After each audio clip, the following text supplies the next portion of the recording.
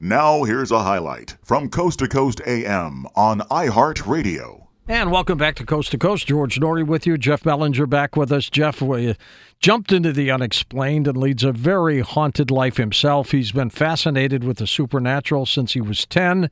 And over the years, Jeff has interviewed hundreds of people about their experiences with an approach to the subject that truly makes the supernatural accessible to a wide group of people. He's the writer-researcher for the Ghost Adventures series on the Travel Channel. He hosts the online talk show 30 Odd Minutes.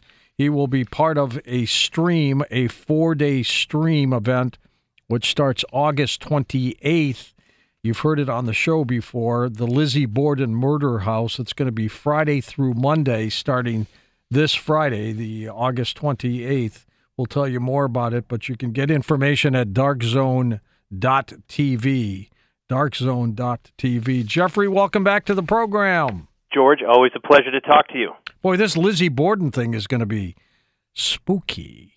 So I live less than an hour from Fall River, Massachusetts, and I have been to this house many, many times over the years. And this is a cool thing. We did this back at the Conjuring House a couple months ago, and the whole idea was we're all locked inside. Let's put cameras on 24/7, bring in different people who know the case, and stream it and let people have just round-the-clock access. So that's the idea with the Dark Zone, and we're doing it again, this time at the Lizzie Borden house. Lizzie Borden took an axe, gave her mother 40 whacks. When she saw what she had done, gave her father 41. We teach that to our kids here in Massachusetts. But she got acquitted. No, I love it. It's not any worse than Ring Around the Rosie, right? That's about dying from the plague. How did she get acquitted in this thing? And here's the thing. If anyone is interested in this case, all the court transcripts are up online for free. You can sit and read them for hours. You can read everything. You can read her depositions. You can read her interviews. The best I can come up with is that the all-male jury figured there's no way a woman would be capable of such a crime. Unbelievable. Now, there was another person in the house at the time, too, wasn't there? Yes, Bridget the maid. And if have you been to the house, George? Have you ever had the chance? I would not go in there if you paid me, Jeff. Come on. So, okay, first of all, it's not like some I'll watch it on the stream. That'll be good enough for me. Well, you'll see that it is not that large of a house. I mean, it's bigger than my house, but it's not like a breaker's mansion in Newport. And all I can think of is if you were on the third floor, which allegedly Bridget the maid was, and someone is getting hacked to death with an axe one floor below you, I don't know how you wouldn't hear that and at least come around the corner and say, hey, everything okay? Exactly. And her father was a wealthy banker, too, wasn't he? He was, and he was home taking a nap on the couch and never got up. He met his end right there. And Lizzie claims in the span of just maybe 15, 20 minutes while she was out back picking pears and then going up into the barn to get some fishing weights together for a fishing trip she was taking in a couple weeks, someone went into the house, stole nothing, murdered 2 people, and then quietly left. Violently. You would think if there was going to be a murder, they'd do it and get out quick. No, you wouldn't whack somebody 40 times. It wasn't 40. It was like 18, but still, that didn't work for the nursery rhyme. But yes, it was a crime of passion, and anyone who has watched even one episode of any CSI knows when you've got no sign of struggle, no sign of a break-in, nothing stolen, it's obvious that these victims knew their killers. Yeah, absolutely. Clearly. We'll come back to the Lizzie Borden thing, and you can tell us about Dark Zone. They've been sponsoring, I've been hearing them on our program. Yeah. So they've been, as a matter of fact, they have a couple spots next hour, so we'll listen to that too. And good stuff. It's stream. Pretty innovative, and we're all stuck inside. We can't go investigate personally, but we can do this. You and I went to the Eastern State Penitentiary with Tom Danheiser in Philadelphia. Remember that? I remember doing prison time with you, of course. Didn't you have a computer with you? We had all kinds of stuff with us, and one of the tools we were using was it was called the XCam at the time. I don't even know what they're calling it now, but it's what it is basically is it looks into the infrared part of the spectrum, and it looks for people. This is Microsoft technology that's open source. Anybody can go download it because the game, the Kinect system that you put yourself into video games. They allow that out there so you can develop games. The software was used in order to look into the infrared part of the spectrum and look for people. That's what the software does. And once in a while, something turns up that you don't see in the environment. And the software is just doing what it does. It's looking for people. And that was intriguing, right? I mean, so when something turns up that's not there, or you see a living person and then next to it another one, you start to scratch your head. This was developed by a engineer named Bill Chappell. We've used it on Ghost Adventures, and now you've seen it on just about every paranormal TV show. But way back then, that was the first versions of this new system. Well, it was strange being in Al Capone's cell. It was just a weird feeling. Yeah, not all prisoners are created equal, are they? How many years was he in there? 12? Something like that? I don't know, but just to set it up, when you go into Eastern State, it's the design is incredible, right? So it's like a wagon wheel, meaning if you're in the middle where the guards were, 3 or 4 people could stand back to back and you could see the entire prison. You could look down all the hallways and keep track of things. Really intelligent design. And this is where we get the word penitent, right? Penitentiary comes from Eastern State. Uh-huh. Because back then, before Eastern State, prisons they're still awful places, but back then they put everybody into one big courtyard. I mean, you had debtors, and you had petty thieves, and you had murderers and rapists, and all in one area, and it was just so incredibly dangerous for everyone. But at Eastern State, they said this will be different. Everything was supposed to be solitary confinement. There was a window, a slit up top, so you could look out into the sky and you could pray to God and be penitent for your sins. You talk to no one. If they had to move you from one cell to another, they would put a mask over your face so you couldn't see any people at all. It was unlike anything that had ever been done before. Now, that, of course, is like spending years in solitary confinement, which is maddening at the same time.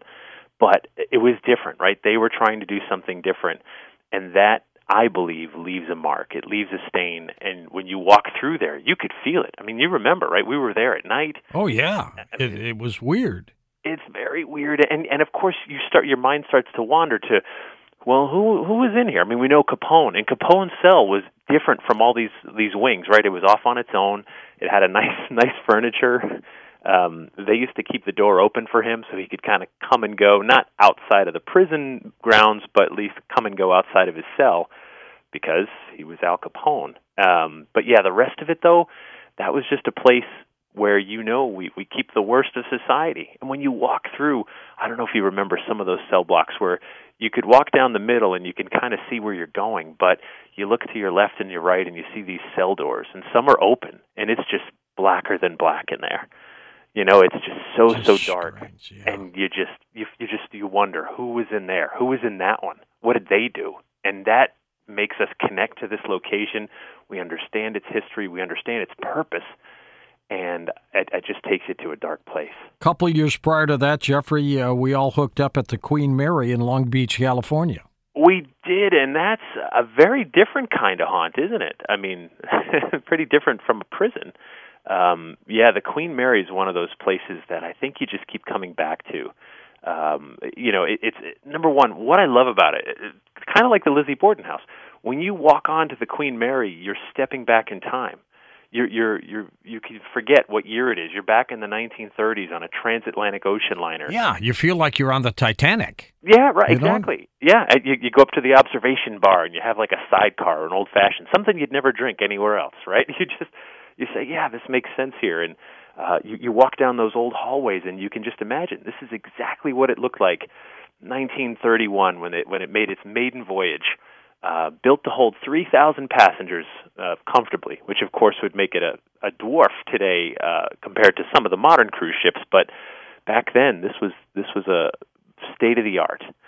But it was short-lived, right? I mean, the reason this place is so haunted is because it didn't make it as a ocean liner very long. It got pressed into service during World War II to become a troop ship. That's right. It carried thousands of troops all over the place. So remember, I said 3,000 passengers. That's what it was built to hold, passengers and crew.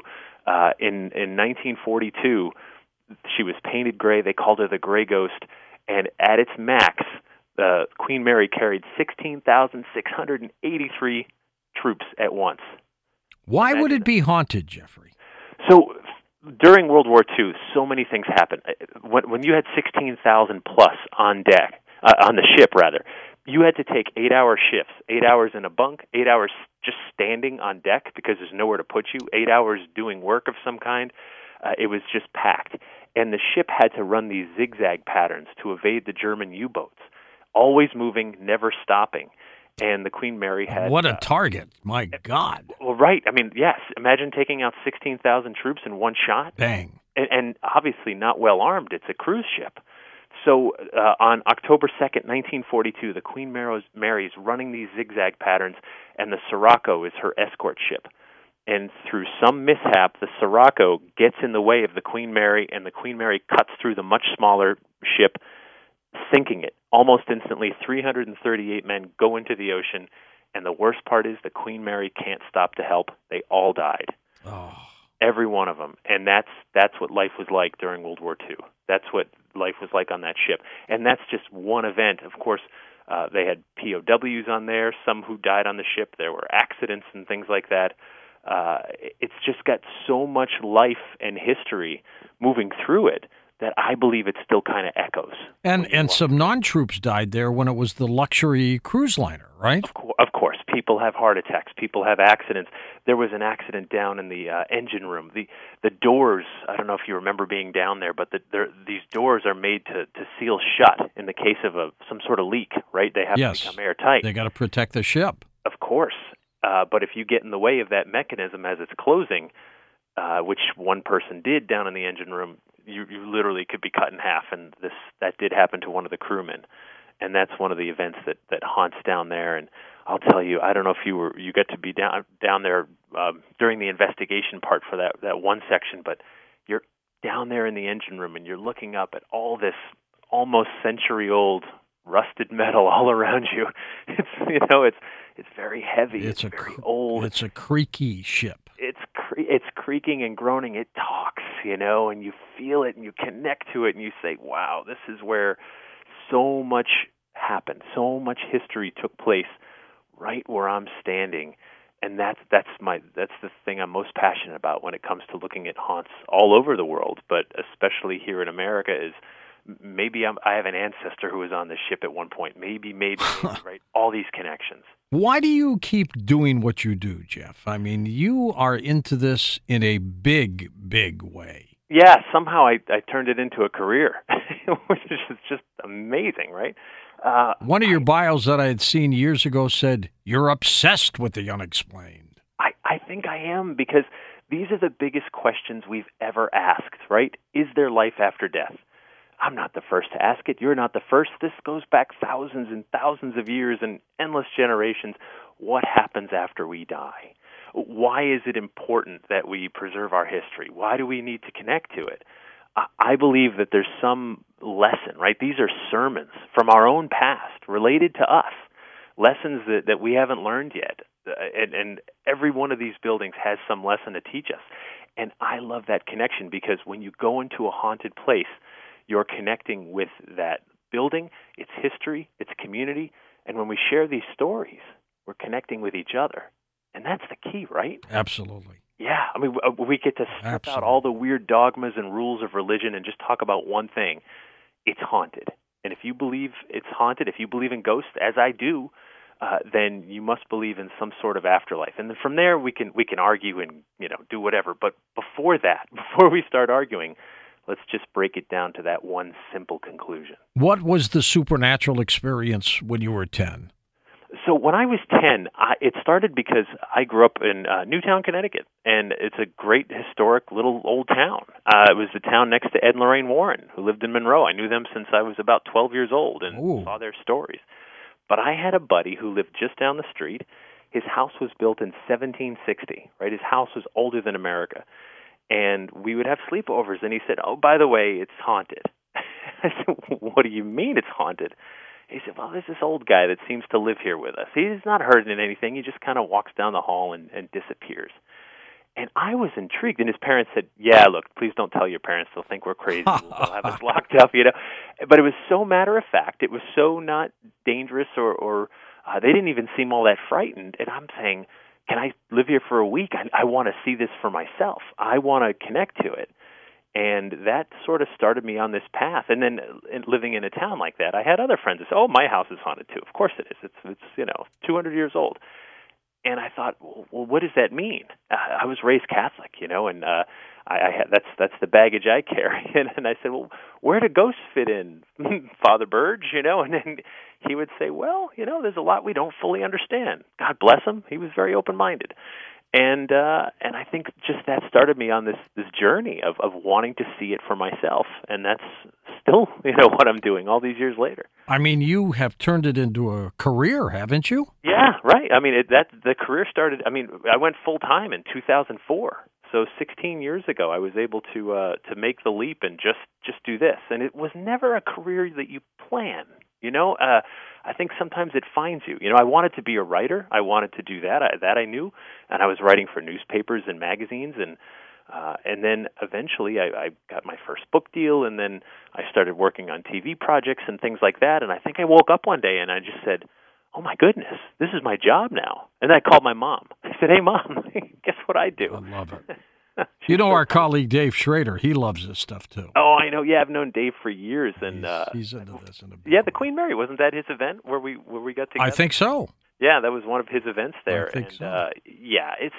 It's such a great way to connect with people that are also asking questions, like inquisitive minds who want to know: are we alone in the universe? What happens after we die? What are the creatures that walk the earth with us? These are the big ones. Listen to more Coast to Coast AM every weeknight at 1 a.m. Eastern, and go to coasttocoastam.com for more.